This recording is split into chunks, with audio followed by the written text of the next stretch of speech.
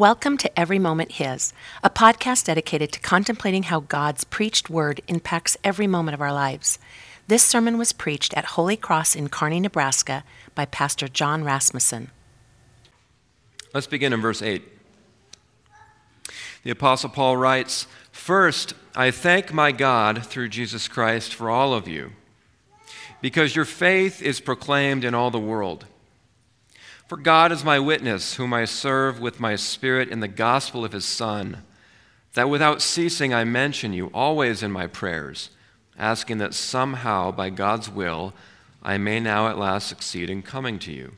For I long to see you, that I may impart to you some spiritual gift to strengthen you.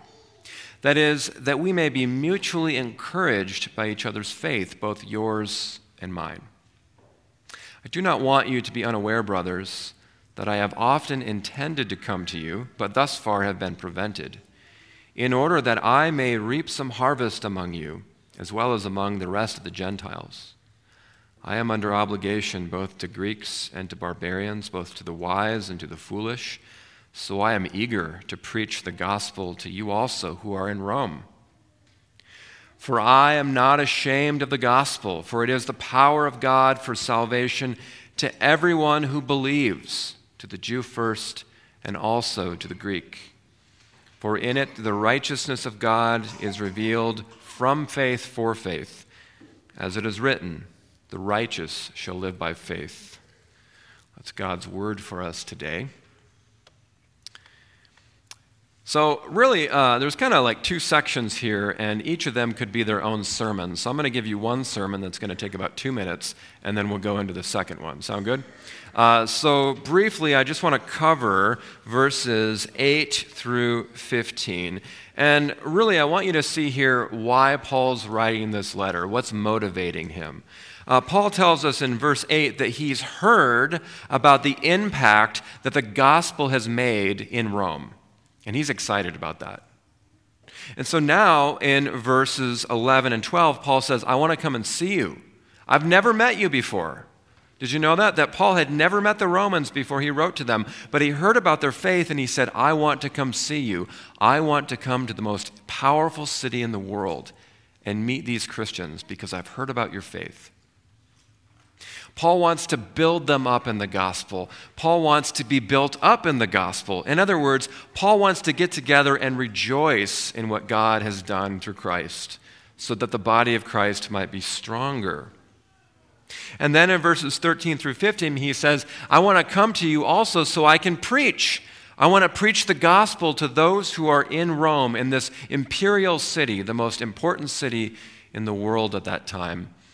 And later on in the letter, we'll see that Paul actually wants to form a relationship with these Christians so that they could then send him on and support him financially as he sails to Spain to bring the gospel even farther than it had gone yet. That's the first sermon, real quick. But now I want to take a look at verses 16 through 17. And if you have something to write with, I want you just to underline all those verses. 16 through 17. Maybe just circle them. Put a little star right next to those verses. Do something that will remind you that these two verses are probably the most important verses in Romans. Last week we talked about how Romans is likely one of the most important things ever written. And this week I want you to know that verses 16 through 17 are probably the most important two verses in the entire letter, because what Paul's doing in those two verses is he's taken all of the gospel, everything he's going to say in all 16 chapters, and he's condensing it down into two verses. We're going to spend some time today getting at the center of what those verses are, but really we'll spend the rest of the sermon series figuring out what Paul means in these two verses. Some of you might remember this. Anybody remember this from your childhood? You know, Mr. Owl, exactly how many licks does it take to get to the Tootsie Roll center of a Tootsie Pop? I think Mr. Owl said 3 and then he bit into it, right? But I want you to think about these two verses, verses 16 and 17, as a hard piece of candy with a delicious center. It's going to take some licks, right, to get to the center of this.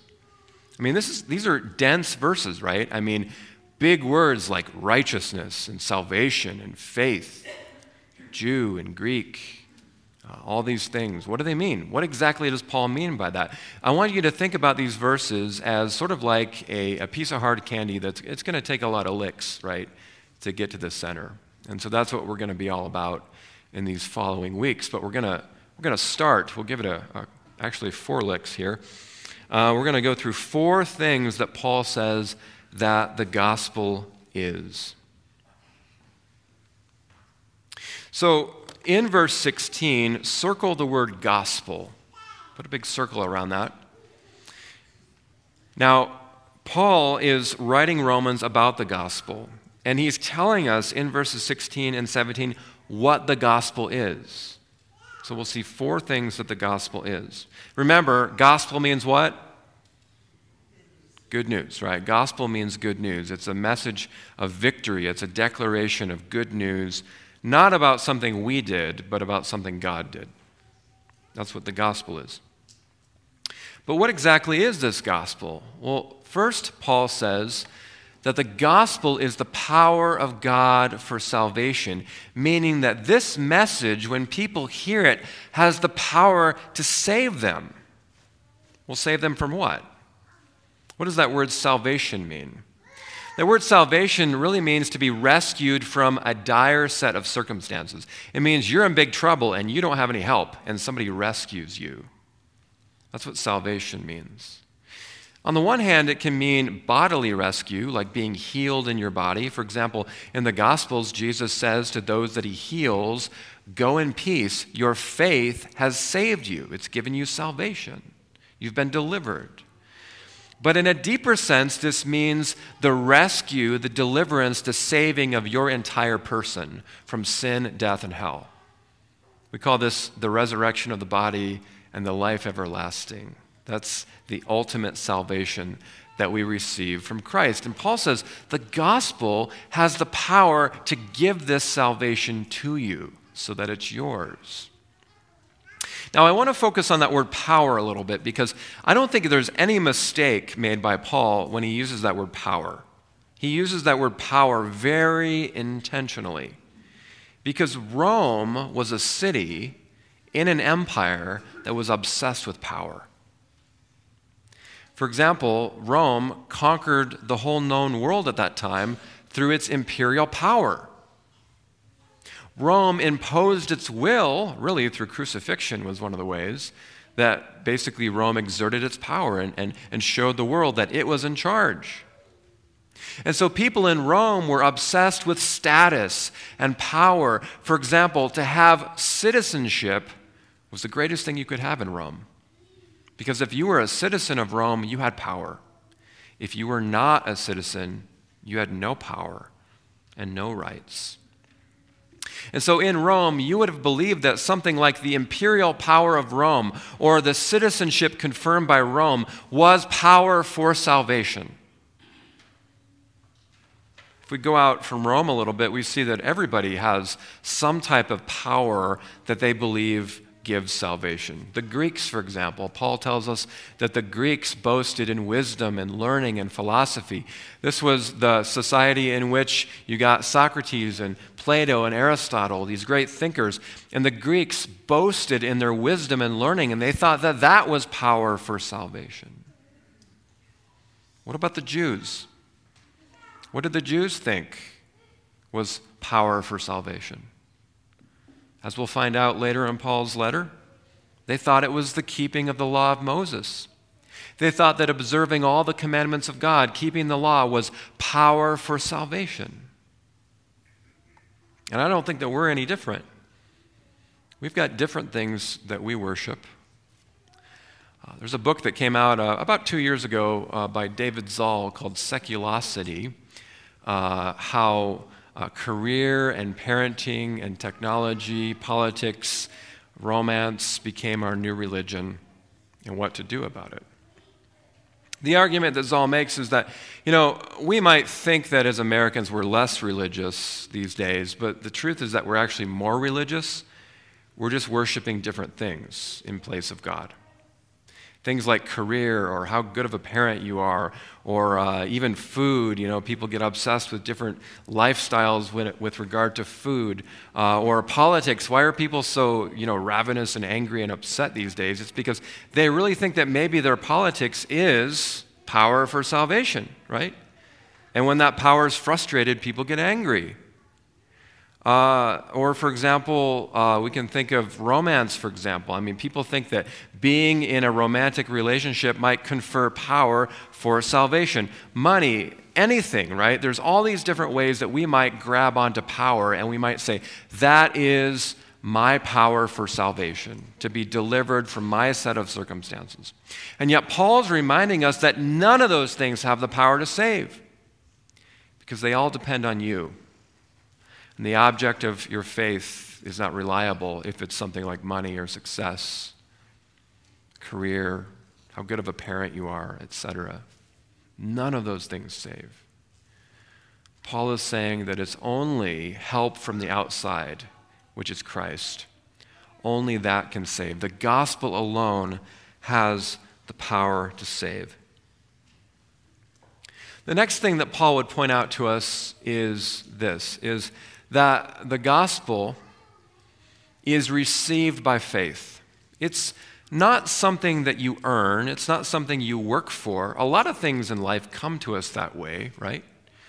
There's a lot of hard work that goes into our career, hard work that goes into parenting, hard work that comes into, any project we do in life. And yet Paul is saying that this is not a good news that you receive through your effort, your moral performance.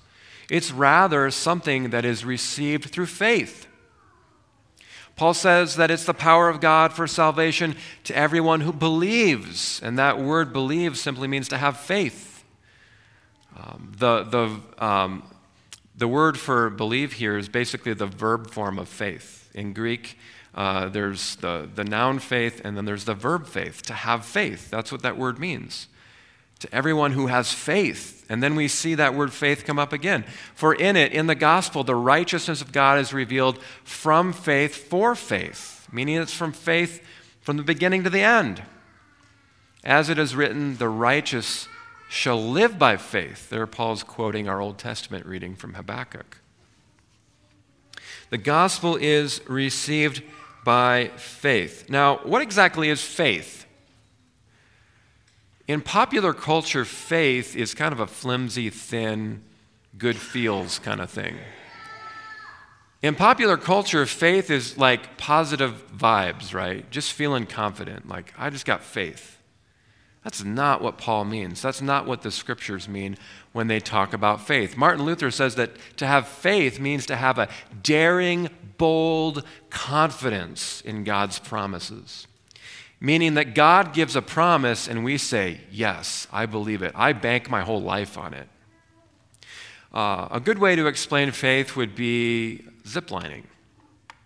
I went to Colorado this summer to the Royal Gorge. And anybody been to the Royal Gorge? It gives you a little feeling in your stomach when you peek over that bridge and look thousands of feet down, right? It's a long way down, the Royal Gorge. I was brave enough to get into the little gondola car thing that, rides over across. Not so much with the zip lining. My son wanted to do it, but he wasn't tall enough. That takes a little bit of guts, right? To just zip line across this gorge. Now, if you're going to do that, you need to have faith in the stability of the cable, right? That it's anchored into a good source, and that harness they put you in is reliable. That's what faith is. It's when God speaks a promise to you and you get in, you buckle up, and you say, I'm putting my whole life on this thing. I believe this is going to hold me up. It's reliable and I'm not going to fall, but I'm safe. That's what faith is. Now notice that faith is not just believing a certain set of facts to be true. So, for example, if you were like me, I was standing on the one side of the Royal Gorge looking at those zip lines, and I said, intellectually, I believe it's a factual statement that will hold people up. I don't think anybody's going to die today. But that's quite a different thing than actually getting in, buckling up, and going across. That's what biblical faith is. It means not only that we believe that Jesus died and rose from the dead, but that we place our faith, we rest our life on that, right? And we say, that's where it is. I'm going to put my trust in that. That's what biblical faith is. And Paul is saying it's through that faith that we receive the gospel that saves us. Now, don't get me wrong here. One thing I don't want you to think is that this faith is just another work you do. That's not what Paul's saying. This faith is actually created in you by the Holy Spirit through the reliability of who God is. It's kind of like, do babies choose to trust their parents? It's not like a 6-month-old baby says, today I've chosen to trust mom. No. That faith, that trust, that attachment comes about naturally because of the reliability of the parent, feeding and changing diapers and whatnot. And it's the same way with God, is that God speaks to us this reliable promise, which is the gospel, and we trust in it, and that's faith. We bank our whole life on it. We trust that it will save us. The next thing about the gospel is this, is that the gospel is for everyone. Look what Paul says. He says that this gospel is the power of God for salvation to everyone who believes, not just some people, everyone. To the Jew first, and also to the Greek. And that word Greek is kind of shorthand for anybody that's not Jewish, anybody that's outside of Israel. Now, this might seem kind of obvious to us because we live in a society that values equality, right? We want to live in a society where it doesn't matter if you are black or white. It doesn't matter if you're rich or poor. It doesn't matter if you're male or female. Everybody has access to the same rights. But this was not believed in the ancient world, nor did people think this should be believed. In the ancient Roman world, there were these distinctions between Jews over here and Gentiles over here. Male and female separate. Males have a place of privilege, females not so much. Slave and free, rich and poor, citizen, not citizen. There were all these ways in the ancient world that you were kind of put in your place based on your status. And remember, Rome was a society obsessed with status. But here comes the gospel, and the gospel proclaims that this message of God's forgiveness and mercy, becoming a part of God's family, is for everybody. So get this. The most powerful person in Rome with citizenship, right, would come into the kingdom of God through the same baptismal waters as somebody who was, say, a female slave with no rights, with no money. The richest person comes in the same way as the poor. The Jew comes in the same way as the Greek. Everybody comes into the kingdom of God and has equal status in it as God's beloved sons and daughters. Certainly there's distinctions that we have in this life, as we do our vocations, as we live in this daily life. There still is rich and poor, etc. And yet, in the church, there's no distinction. But we're all baptized into one Christ. Think of it this way. For the first time ever, something crazy happens in Christianity. We might take it for granted, mostly because a lot of the equality that we believe in comes from the gospel. But for the first time ever in the first century, you would have had Jews and Gentiles, male and female, slave and free, rich and poor, citizen and not citizen, gathering around the Lord's altar and communing together with the very body and blood of Christ. That kind of thing just didn't happen in the ancient world, but it happened in the church because the gospel's for everyone. You see, if you believe that your salvation rests in some power in you, then that means that some people have an advantage and other people have a disadvantage. So, for example, Jews thought they had an advantage because, hey, we got the law, we can keep it. The Gentiles, whatever, they don't have the law. right? If you believe that your salvation is based on power in the Roman world, then if you're a citizen, you're in a great place. But if you're not, too bad for you. All these different ways that we think we can be saved by our own power, really, there's some people that have salvation ready and at hand, and other people are just, well, tough luck, right? But it's only in the Christian faith that salvation is given to all equally. God makes no distinction between Jew or Gentile or anything else. But he saves all who call upon him, regardless of their background. Number 4, Paul says that in the gospel, the righteousness of God is revealed. Now, what in the world does that mean? The righteousness of God. Well, it means a lot of things. On the one hand, it means that God is just, God is fair, God is equitable, God is a just judge. He's fair. But it has a deeper meaning.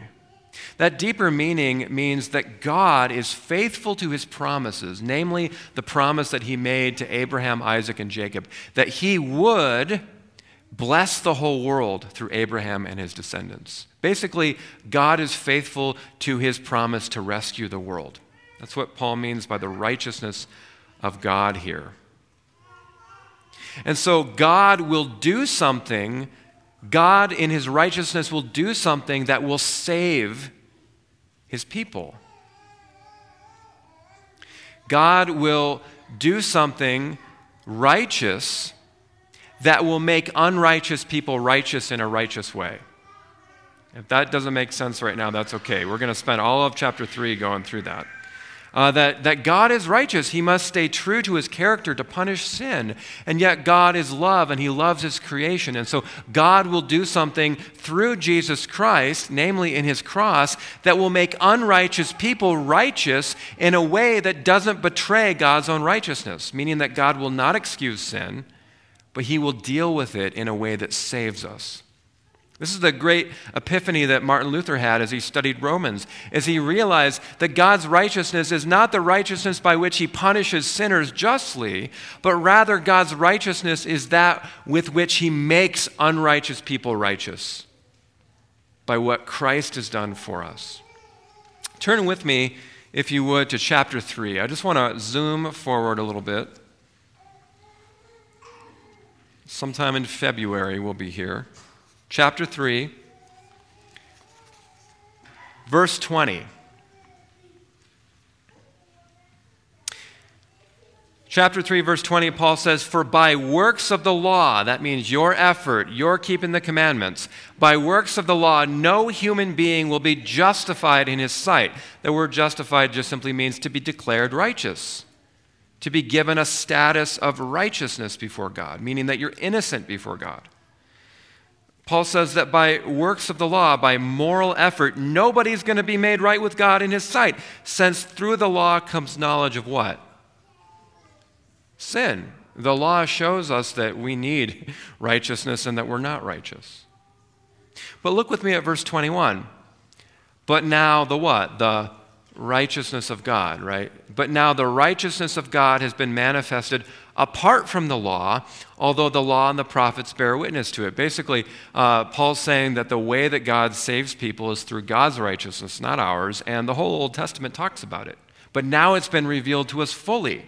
Look at verse 22. The righteousness of God through what? Faith in Jesus Christ for all who believe.